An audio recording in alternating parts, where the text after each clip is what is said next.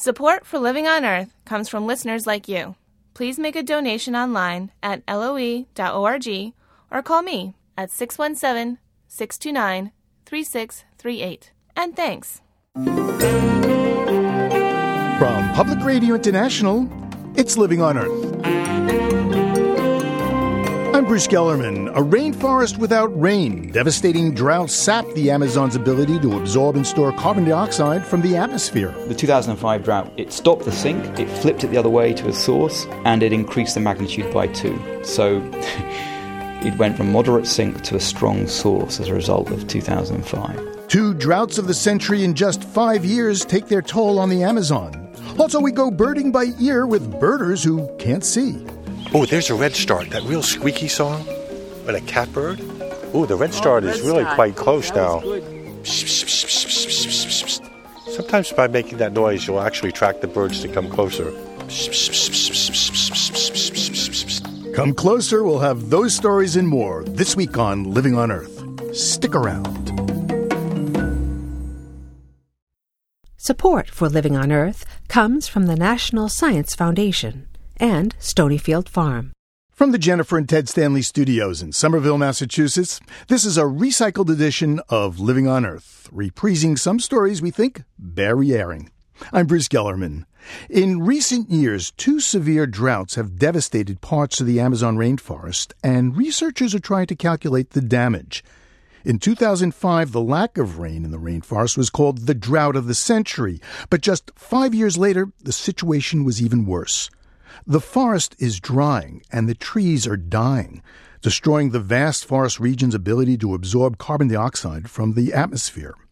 University of Leeds researcher Oliver Phillips says instead of acting as a carbon sink, the Amazon forest is becoming a huge source of climate-changing gases. In 2005, we think the Amazon lost about 1 billion tons of carbon. What droughts do is they've killed trees. As all that dead wood decays, that gets converted into carbon dioxide, and that's what then goes to the atmosphere.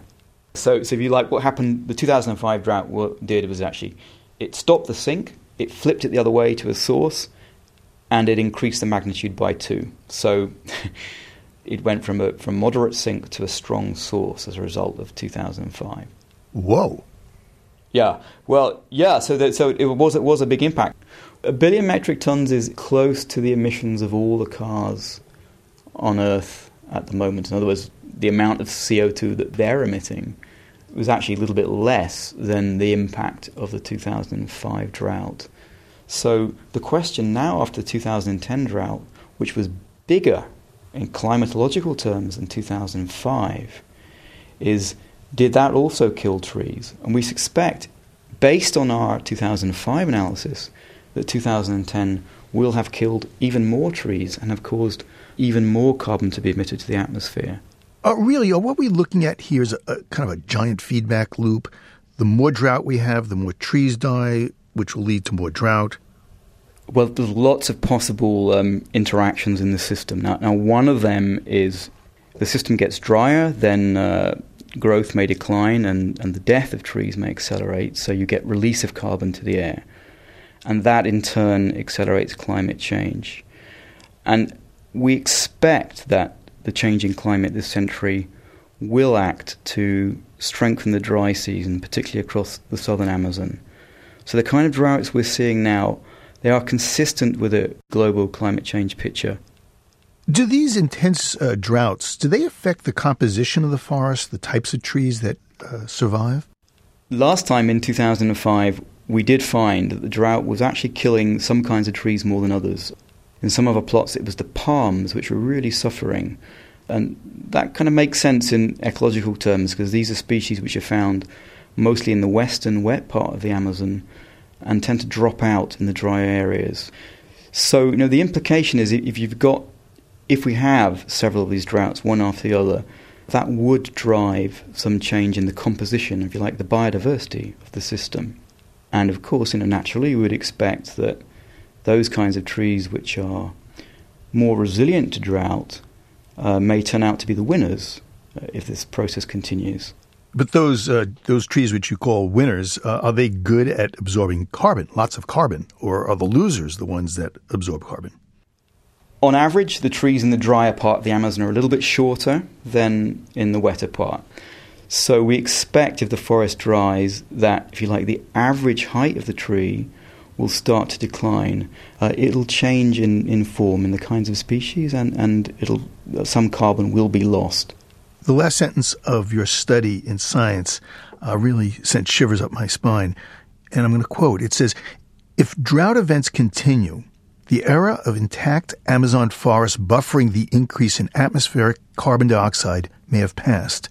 In other words, if we have more droughts, then the Amazon's ability to absorb more carbon dioxide is over.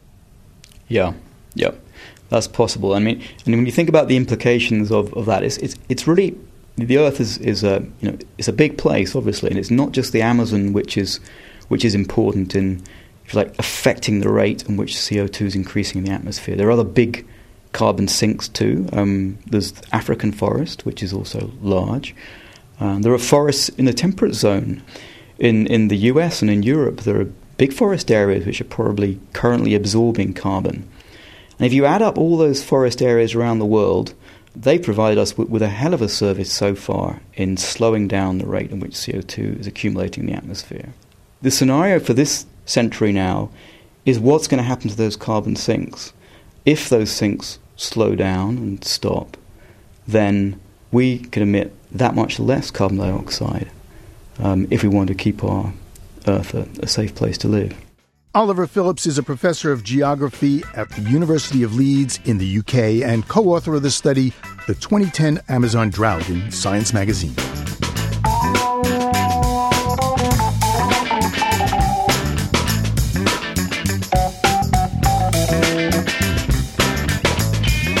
Teams of scientific sleuths have been scanning the globe for lost frogs.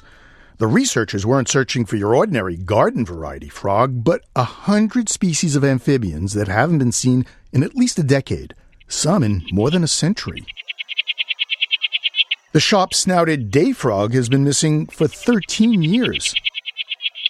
Well, the results of the Global Frog Survey are now in, and there are many surprises and some major disappointments.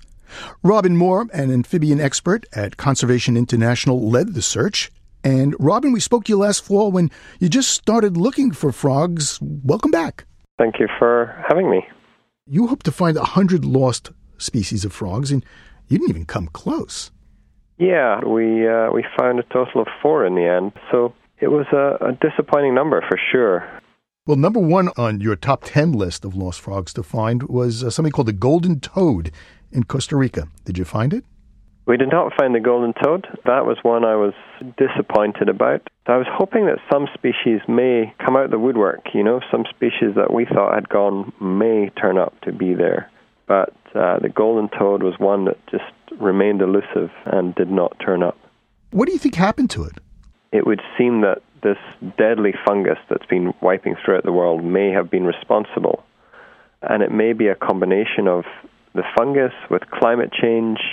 And I think it's likely that, as in the case of a lot of amphibians, it's just a lot of factors are conspiring to make a sort of deadly cocktail of threats to amphibians.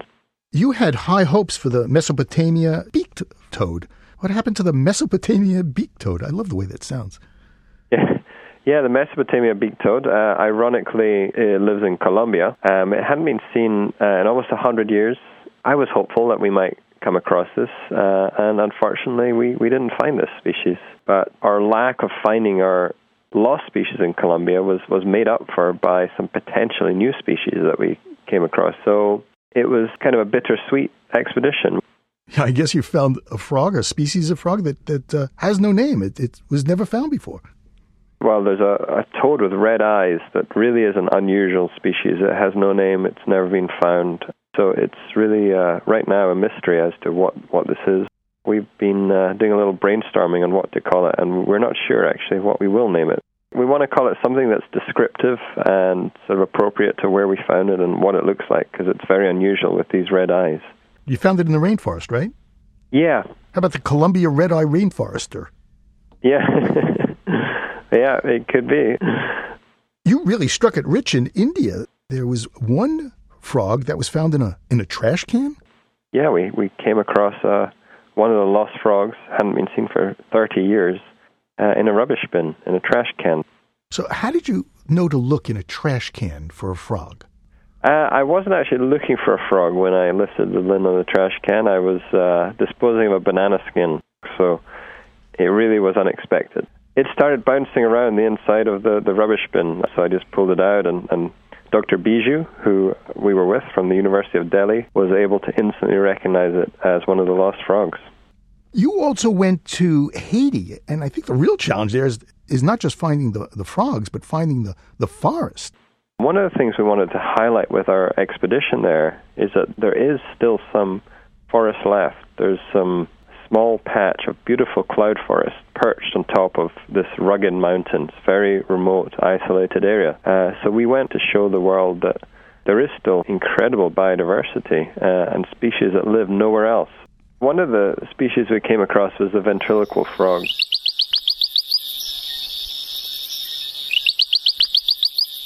We were able to hear its call. It has a very distinctive call. Kind of weird. Yeah, it's quite a complex call for such a little frog. And one of the interesting features is it actually throws its call. So how we usually find these frogs is we listen for the call, and then we home in on the source of the call, and we find the frog. With this one, we were homing in, and it was leading us to nowhere. The frog was throwing its call, so it made it very challenging to actually find this thing. The one I really am curious about is the one in Haiti called the Mozart frog. Why is it called the Mozart frog? Yeah, it's got a very interesting name and an interesting story, actually. The person that described that frog took some call recordings, and when he plotted them out on an audiogram, they bore a remarkable resemblance to the musical notes in one of Mozart's scores.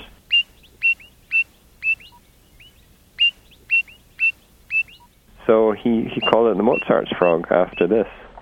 You also found a frog with a very froggy voice.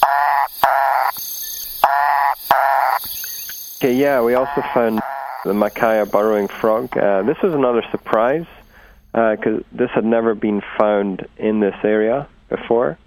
So it had the team a little baffled, actually, when we heard and when we found this one, because it wasn't even on our list of ones that we hoped to find. Do you have a favorite frog call that you can mimic? There is a video online where I was asked to do some frog calls, and I've never lived it down. But I think one of my favorite ones is a frog in Australia called the Pobblebonk frog. And it basically just goes Pobblebonk, Pobblebonk, Pobblebonk. It's basically named after exactly how the call sounds. Pobblebonk. What is it about frogs that you find so fascinating?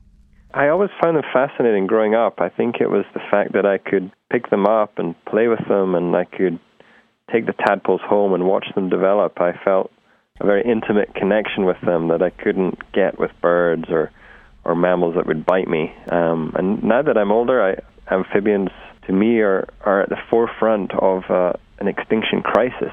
So they're an exceptionally important group of vertebrates that are sounding an alarm. They're telling us something is wrong. And they play a very important role in our ecosystems that we're all reliant on. So to me, they're extremely fascinating, but also very important animals. Well, Robin Moore, I really enjoyed talking with you. Thank you very much. Okay, thank you very much. Robin Moore travels the world in search of amphibians for Conservation International.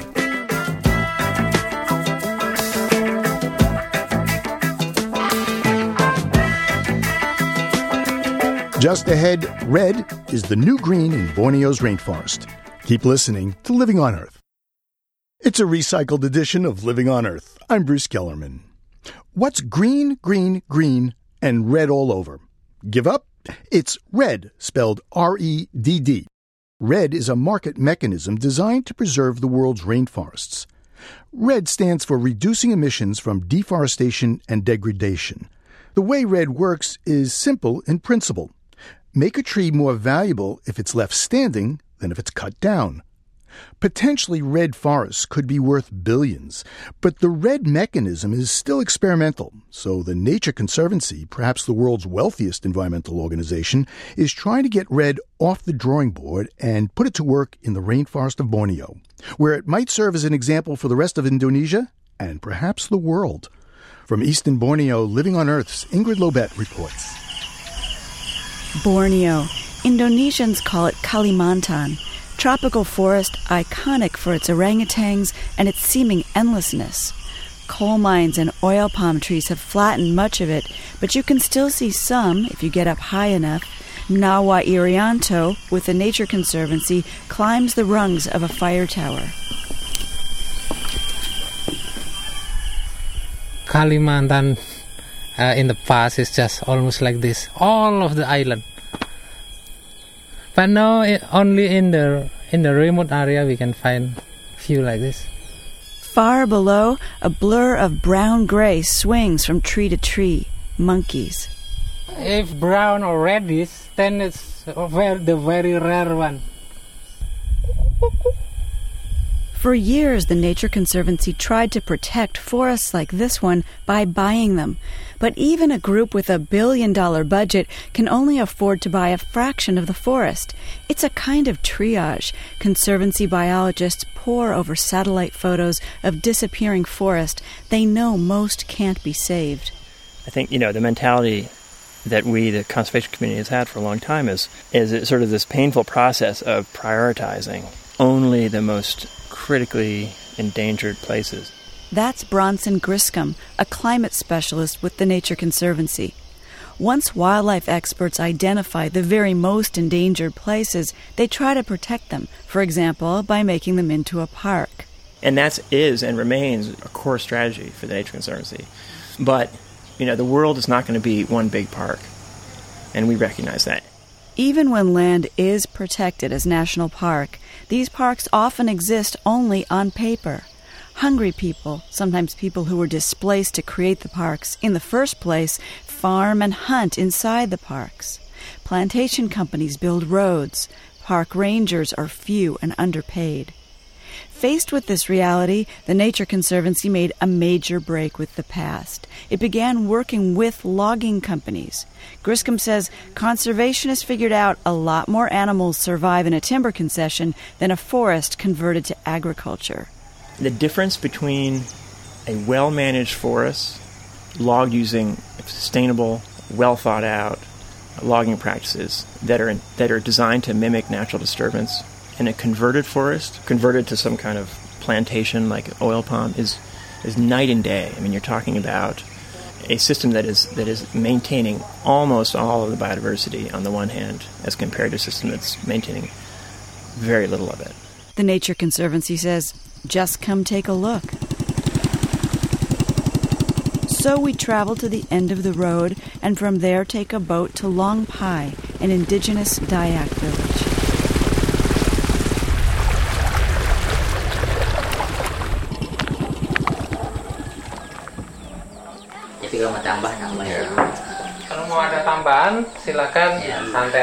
Jonas Lacan, a community leader, welcomes visitors into a traditional raised house. There's a computer and maps of the village's traditional forests. Just a few years ago, Lacan recounts, this village was locked in a conflict with a well-known timber company that was clear-cutting. They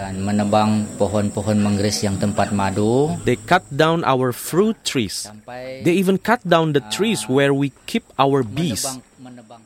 At a certain point, the community got fed up with the company and took away the keys to the bulldozers in protest. This cutting was contrary to the way they'd used the forest for hundreds of years. Jadi selanjutnya, melihat keadaan perusahaan yang tidak komit dengan apa, bantuan. We held a protest and halted their production. We shut them down for 3 years. And for 3 full years there was a standoff. Villagers and logging company didn't talk. The Nature Conservancy got involved, and people in Long Pai village began to organize and then negotiate with the timber company. They won the right to monitor tree felling, and the company agreed to avoid cutting in certain areas. Bisa menerima perusahaan itu kembali karena with TNC's assistance for mediation, we took the company back. Before the conflict, they cut down any kind of timber they wanted. Now we monitor their activities and they cannot take any tree less than 2 feet in diameter. That's our way of conserving our forests. Because if we cut the small ones, we won't have any more trees left. So, resolution. And now several people have filled Jonas Lacan's living room and they want to say why this forest is crucial for people who live here. Apa saja di sini bisa laku ini, seperti sagu.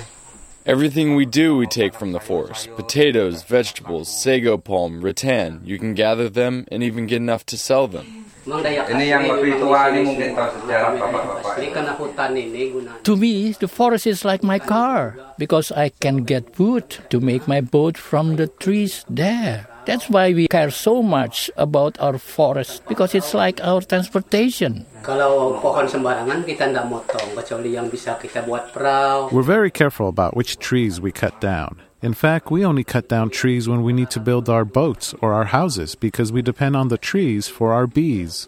At the mention of bees, several people have something to say.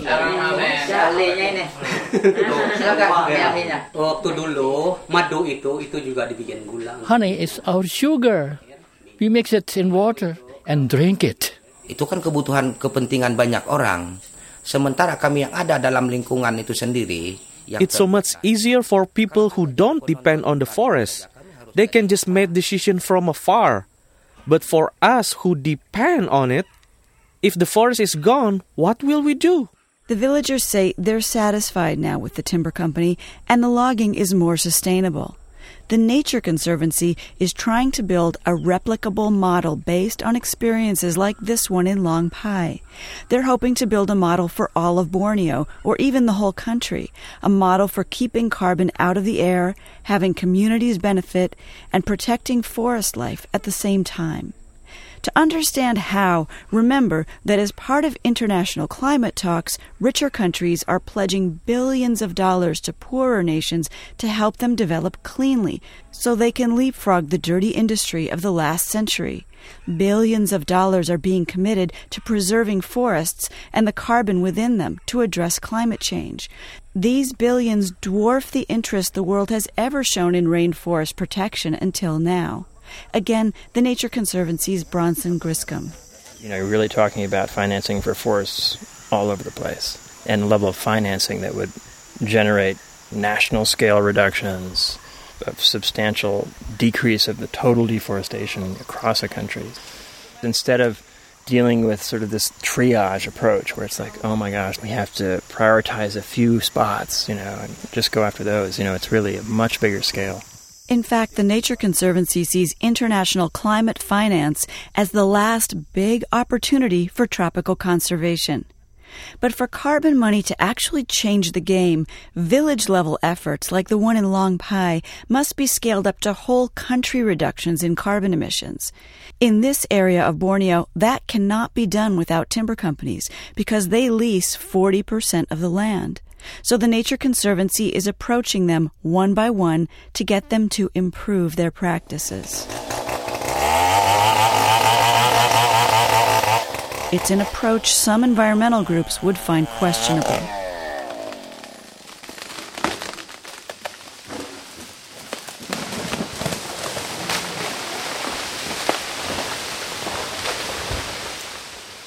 Red splinters spike up like daggers from a fresh tree stump. And swiftly, a 240-horsepower Caterpillar bulldozer drags the log, racking the trees along the way. Finally, bulldozer and log arrive at the logging road, a muddy gash. Probably 80 feet across. 60 feet of road, another 10 feet of pile. When it rains, these roads pour silt into the streams. This is Balayan River Timber's concession. It's been clear-cutting. But the man in charge here, Pak Totok, instead of seeming defensive, seems dismayed. Sebagai seorang forester ya sangat sedih. As a forester, this makes me very sad. My conscience wants more sustainable foresting. In the future, we will keep learning to do things better. do things better because Balayan River Timber and the Nature Conservancy are coming up with less destructive ways of logging. Using engines much smaller than bulldozers. Think of this as no-gash logging. Again, Bronson Griscom. With this system, you are essentially sliding the logs along a very narrow skid trail that requires no bulldozer. So, in the spirit of small is beautiful, we have a much smaller machine. It's an engine. Do you know how much horsepower? 22 horsepower. And then a bulldozer would be how much? 200 to 300. So, you've got an engine that is 10 times smaller, and that is powering a big spool with a metal cable on it, and it's just a very simple device. This cable winch system uses 1/10 the fuel of logging with bulldozers. It's low-key enough that one guy is riding a log on its slow path uphill as if it's a surfboard. Smaller engines mean fewer emissions, and fewer roads mean fewer cut trees, more carbon left in the forest. The Nature Conservancy is now working with 8 of the 13 timber companies who own rights in this district. One of them recently won FSC, or Forest Stewardship Council certification. Here again is the Conservancy's Nawa Irianto. In this plot, we still can see, let's say, 1, 2, 3, 4, 5, 6, 7 big trees. Means per hectare, there are still 7 big trees. It's still a healthy forest. Irianto is showing off a forest that still has large trees, even though it was logged. This selective logging is a middle path between clear-cutting and roping off the forest. If forests are harvested sustainably, they have the potential to sequester more carbon than if they're simply left alone. The bulldozer logging path, too, is already growing over. That's because the operator left small hills, like giant speed bumps, every 20 yards. You've built a berm here so that when it rains, the water is not going to flow down the skid road. Yes. And then the water runs that way, slowly, and not heavy material down to the river. Nawa Irianto is the one who does much of the work of persuading timber operators here to adopt these progressive practices. He's perennially sunny and caffeine-charged and happy to explain. Usually there's resistance when they encounter an environmental organization, because most nonprofits are all about advocacy. But once they see we have an economic approach, and that there will be benefits to certification because they will get a premium price, and they can see nearby another company got certified, it's easier for us to convince the owners to move forward with certification. Certified lumber can fetch 3.5 times the price of non-certified. As part of the certification, this company also has an inspector now, a tree guardian. His name is Bisam. How about some of your guys that you have working out here? Don't they say, hey, can I take this one? This one's good. Memang pernah, tapi saya larang. Yeah, they say that sometimes, but I forbid them from cutting the tree. Dilarang mereka aja, jangan sampai ditebang itu karena ini sudah dianggap pohon lindung. I say no, you can't, because this is a protected tree. If you want to cut a tree, do it in your own village, on land owned by your community. You can do whatever you want there, but not here. Bisam is part of the new face of Indonesia and many other developing countries, well-educated young professionals who want sustainable development. And later, in the timber camp barracks where he sleeps, Bisam says not just his education, but things he's witnessed also make him yearn for forest protection. Saya itu perubahan air itu kan sering kena banjir kan, padahal zaman dulunya waktu 82 itu tidak ada. There are floods now, and there didn't used to be. My own home was destroyed by a flood. My house was destroyed because of deforestation means forests cannot absorb rainwater anymore. But if the Nature Conservancy hopes to lower forest carbon emissions across this whole district in eastern Borneo, it must work not just with logging companies, it'll also have to work closely with government at several levels. Government controls who gets to do what with land. Private ownership of land in Indonesia is practically unknown. Government slates different tracts for different uses. So the Nature Conservancy is making itself a presence right inside government offices. Working directly with them. So we come to their office. They come to our office, transferring knowledge and to show to them like the whole world is looking on them. That's Fakhrizal Nasher. He's the Nature Conservancy's main government liaison in the region. Nasher says you wouldn't believe the impact it has on local officials when they get access to modern land use tools like satellite maps and simulations. If you can imagine like this, Bupati, the head, the number one person in this district, if he come to his office room and then he see his area, this is the forest that I got, and then he can play with that. If I do this, if I change this, what will be the impact? What will be the economic gains? And then he knows like what kind of decision making he's going to make and how that will impact to his own people. Nasher wants to show local officials that conservation forestry can pay. We need to put more options to the forest. We need to put that it's not only palm oil conversion that the most viable economic for these areas, but there are more than that. What the Nature Conservancy hopes to do is contract with logging companies and other industries across the district to lower their carbon emissions. In exchange, they'll be paid. The initial money to pay them will come from donors like France and Norway. Eventually, the emissions reductions become a commodity that can be sold by a special Indonesian board set up for that purpose. This effort provides a crucial first-of-its-kind link between a local project and a national government's promise to reduce emissions. The Nature Conservancy's efforts in Indonesia are well known and often cited by Indonesian officials. The whole project is still very much in the early stages. No contract signed, no carbon credits sold.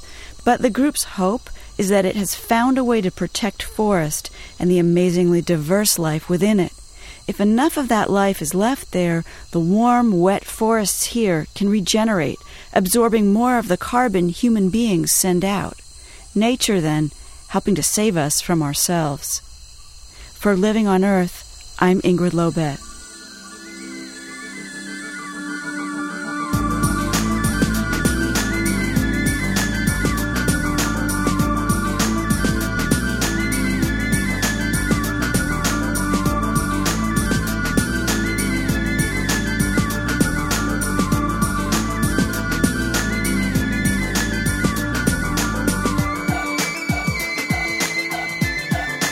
Coming up, 65th floor, cucumbers, tomatoes, broccoli, growing garden veggies vertically to feed cities in the future. And we go birdwatching with the blind. It's Living on Earth. Support for Living on Earth comes from the Gordon and Betty Moore Foundation. Gilman Ordway for coverage of conservation and environmental change. And the Sierra Club, welcoming students back to college with Sierra Magazine's annual ranking of America's coolest schools.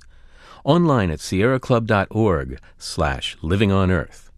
This is Living on Earth on PRI, Public Radio International. You're listening to a recycled edition of Living on Earth. I'm Bruce Gellerman. It's official, more than half the people in the world live in cities. True, but sad, says scientist Dixon Despommier. In reality, the city has assumed the role of a monstrous parasite when viewed from an ecological perspective. But that unflattering assessment doesn't have to apply to cities in the future, says Despommier. In his book, The Vertical Farm, Feeding the World in the 21st Century, Despommier believes things will be looking up, literally. He forecasts we'll be growing crops hydroponically without soil in high-rise buildings. Dixon Despommier drew inspiration for his book from his students at Columbia University. He spoke with Living on Earth's Steve Curwood. A full class of students that didn't want to hear any more of gloom and doom about the environmental destruction that was going on outdoors. They said, we want to work on something more positive. So I let them. I said, this is your money, this is your time. What would you like to do? About a week later, they came back to me and they said, we think rooftop gardening in New York City would be a good idea. So I said, great, tell me how many acres of rooftop we've got, tell me which crops you would grow, and tell me how many people you can feed with 2,000 calories a day per person. They answered that question, and they could feed about 2% of Manhattan only. So I said, wait a minute now, don't get discouraged here. Take your idea off the roof and move it into the building itself. And let's talk about how many floors of a building you could actually do this in. That began the discussion. So if I were to be standing in front of a vertical farm, my eyes closed, and open them, what would I see? Oh, you'd be amazed. You'd be absolutely amazed. First of all, you wouldn't see the building because all you would see would be the plants growing inside of a totally transparent building. It would look like the plants were being suspended in midair and they were growing on. You couldn't actually tell what they were growing on. And in fact, they're not growing in soil at all. They're being grown hydroponically. Where do you get the nutrients if you use hydroponics? So all you have to do is line up all the chemicals that plants need and all the chemicals that humans need, which is about 6 more than plants need, and combine them together in the right ratios, dissolve them into water, and feed them to your plants. Most people would cringe when they hear that for the first time, but no one would cringe if I told you, oh, it's just like using Miracle-Gro on your plants. And oh, yeah, I understand that part. How feasible do you think this is, Professor? I mean, what are the present examples of vertical farms? Oh, there are none as we speak, but I can almost guarantee you that within a year from now, there will be many. The country of Qatar has an enormous interest in this. China, India, they're very interested in food security and food safety. They want food that's produced by themselves, and if you live in Qatar, that's not going to happen unless somehow you import all the soil, and even then they don't have the right climate for all of this. So everything that they're going to do has to be done indoors. If you go around the world and you say, where would vertical farming fit in beautifully into the needs of those places, you can find places like Iceland that have no soil basically whatsoever. They have 6 months of darkness. How can they possibly grow anything there?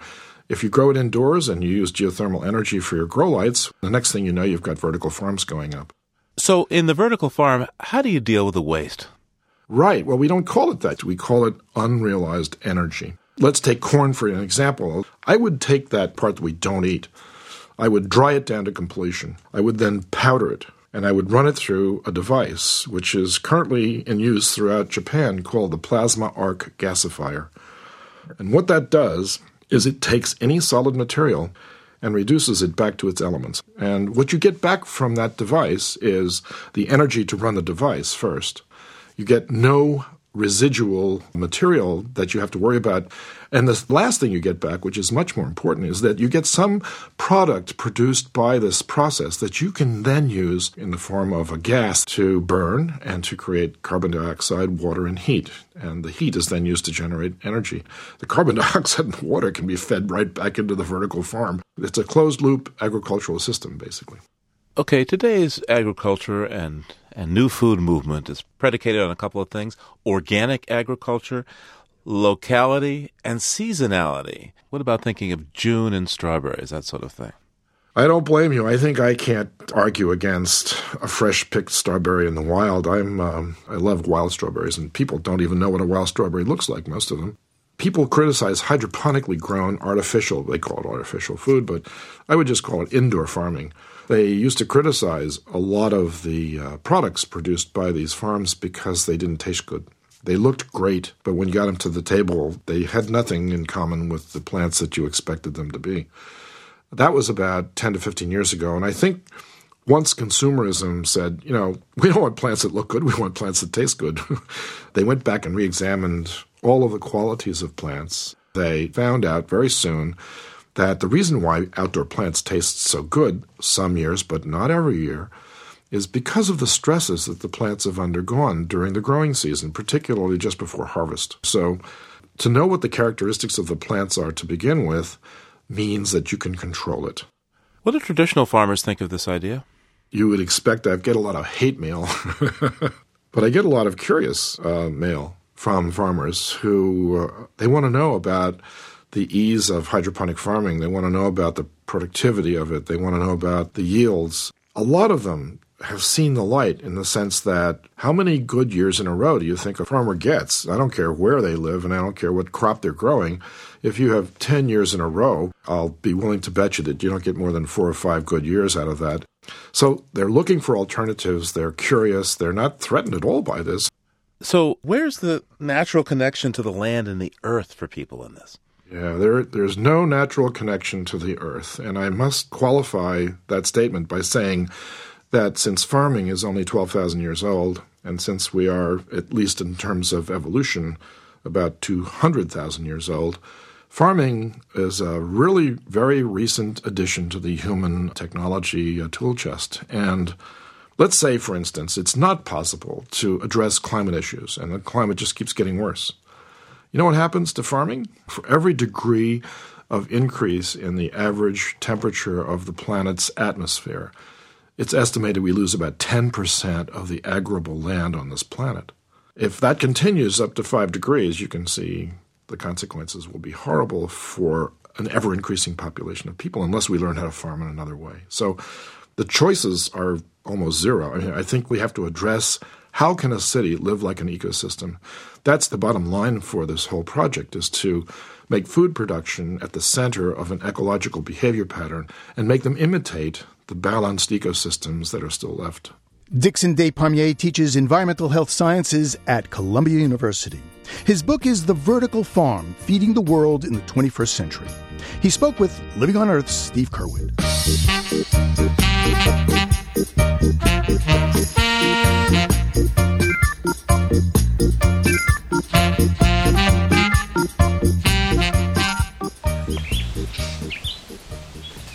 An hour north of Boston on Plum Island is the Parker River National Wildlife Refuge, a 4,600-acre birder paradise. It's one of the most spectacular birding areas on the East Coast. And Bill Getty should know.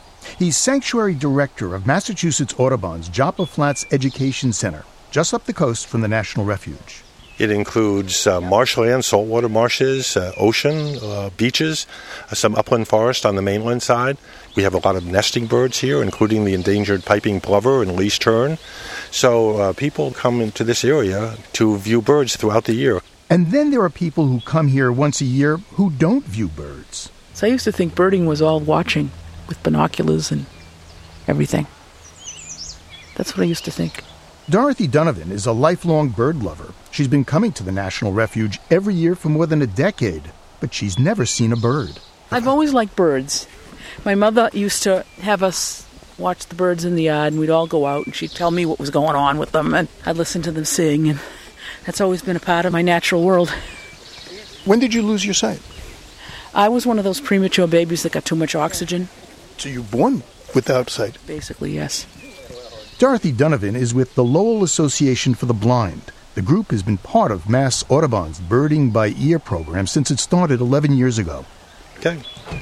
So we're gonna meet over here. The blind birders gather in a parking lot at the National Refuge. Bill Getty leads the group slowly down a dirt path into a maritime forest filled with 30-foot pin cherry and birch. Oh, good for you. You're the one that started? Okay. Why don't we do this, folks? We're going to just move up just a little bit. There's a little bit of a hill. But if you listen to your left-hand side, there's yellow warbler. And it's singing, sweet, sweet, sweet, I'm so sweet, or sweet, sweet, sweeter than sweet. Oh, do you hear the towhee? The path pitches down. It's slippery. Some of the blind birders use canes, but not all. Just go slow. Don't make any rash moves. Bill Getty discovers something at every step. He stops and waits for the group to collect. When we go on these field trips, we're birding by ear, but we also make an attempt to show and have them smell as many different things. So use as many senses as possible. There's moss, honeysuckle, and bayberry. Getty snaps off a twig from a low bush. This is certainly a nice one. Smell that. Ooh, it smells like a rose. Oh, it is a rose. Yeah, it's beautiful. That's a rose? Beautiful pink color. Yeah, it's a rose in the thorns. Yeah. I'm going to, folks, I'm going to pass back a rose. They have little thorns on it, so you want to be careful of that. But smell the flower. It's a beautiful Rosa rugosa. You find a lot of this on Cape Cod near the beach. Sharon Sinsavich has macular degeneration and just had cataract surgery in both eyes, but she wouldn't miss the Birding by Ear field trip for the world. It's very important because I have a lot of faith and it makes me feel I'm closer to God's nature. And that's good. Oh, there's a redstart, that real squeaky song. And a catbird. Oh, the redstart is really quite close now. I'm going to just try to... Sometimes by making that noise, you'll actually attract the birds to come closer.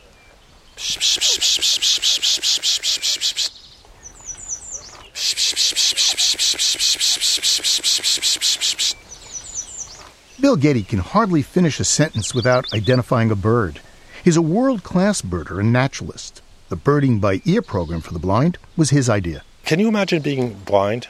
Okay? I mean, I can't imagine. And I can't imagine not being interested in natural history either. That's part of my soul, or whatever you want to say. So we so enjoy it, but we also think it's a really important part of the of Massachusetts Audubon mission to get out and try to get as many people excited about the natural world and conserving it as we possibly can.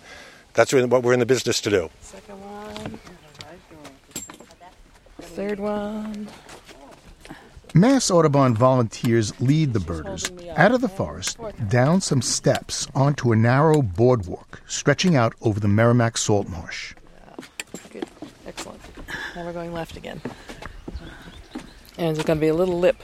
Not a step, but just a little lip, about an inch down. Yep. Violet Santa Maria taps her cane to make sure she doesn't fall into the salty muck. She has little vision in one eye, but her hearing is sharp, and she quickly identifies the song of the marsh wren that Bill Getty describes as a burst of bubbles. It's a small bird, only about the size of a chickadee.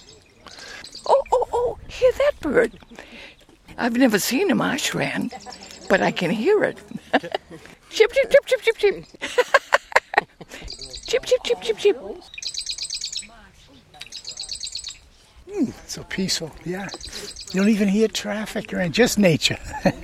84-year-old George Damaris wears thick glasses, but navigates without a cane. All between cataracts and macular degeneration, I'm almost illegally blind. Do you feel like you're missing anything, not being able to see the birds? Oh, I can hear them. It doesn't feel any different. I just can't see it as well, but I still enjoy it just as much as I did before. Here's a step. Yep. It is a little frustrating not be able to see all the finer points of it as I once could, but it's beautiful. The day is crystal clear and warm. Tall green grasses and cattails line the boardwalk as it cuts a path through the salt marsh. It's a wonderful sight, even for those with just peripheral vision. See, I have an advantage. See the dark green? You got a white boardwalk down through the center, more or less. It's bleached, and I can sit. Ed Hess lost most of his sight to macular degeneration 6 years ago, but he's a birding by ear veteran. I enjoy it. This is about my 5th trip here with the blind. Thoroughly enjoy it. I see you got a camera. Yeah. You take pictures. Yeah, I always took pictures. I enjoy photographs. So even though you can't see so well, you still take pictures? Yeah, I aim in the general direction, and then I go to one of these stores where you can adjust the size and what scope you have on it and all like that. I still have a very expensive camera that I can't use because of the telephoto lens. I can't see what I'm honing in on. He's come to the refuge to take photos. His expensive camera is perched on a tripod. A humongous lens points to a distant tree. But Trudeau isn't having much luck spotting birds. You hear it, you locate it, and then you try and get the visual. So my end result is visual. Can you identify the sounds of the birds? I'm not good at it. But Bill Getty sure is. We had the catbird, the yellow warbler. He ticks off the birds we've heard this day. Mourning dove, towhee, marsh wren, red-winged blackbird. He says not being able to see the birds isn't necessarily a handicap. In some cases, actually, to survey birds, it's better to listen for them because you've seen 2 birds, but I'm sure there are at least 20 that we've already experienced, but we've only seen 2. And right behind you is the redstart. There's a towhee again singing over here, Drink Your Tea. Drink your tea, you hear the song? The birds will be in full voice throughout the summer, but Bill Getty warns, stay away until mid-August, or the greenhead flies will eat you alive. But in the fall, you should come back sometime in the evening when we have 30 or 40,000 tree swallows here. I mean, it's really a natural history wonder. It's just fantastic. A gift for the ear, the eye, and all the senses.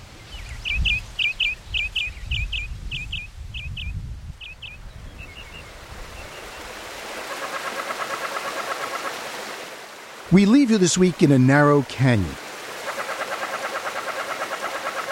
In the Lake Mead National Recreation Area in Arizona, canyon tree frogs bleat loudly on a warm spring evening. And if you listen carefully, you might hear the faint chuckling of the relict leopard frog. It's rare. Most of these frogs can be found around Lake Mead. Jeff Rice made this recording for the University of Utah Marriott Library, westernsoundscape.org.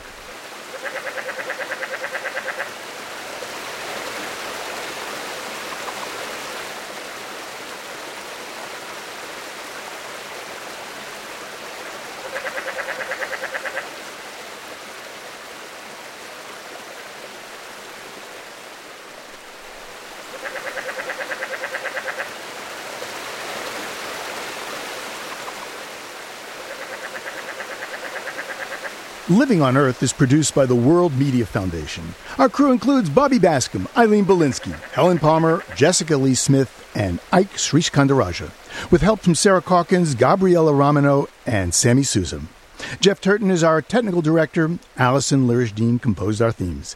You can find us anytime at LOE.org. And check out our Facebook page. It's PRI's Living on Earth. And while you're online, visit myplanetharmony.com. Our sister program, Planet Harmony, welcomes all and pays special attention to stories affecting communities of color. Log on and join the discussion at myplanetharmony.com. Steve Curwood is our executive producer. I'm Bruce Gellerman. Thanks for listening. Funding for Living on Earth comes from the National Science Foundation, supporting coverage of emerging science. And Stonyfield Farm, organic yogurt and smoothies. Stonyfield invites you to just eat organic for a day. Details at justeatorganic.com. Support also comes from you, our listeners, the Go Forward Fund, and Pax World Mutual and Exchange-Traded Funds, integrating environmental, social, and governance factors into investment analysis and decision-making. On the web at paxworld.com. Pax World, for tomorrow. PRI, Public Radio International.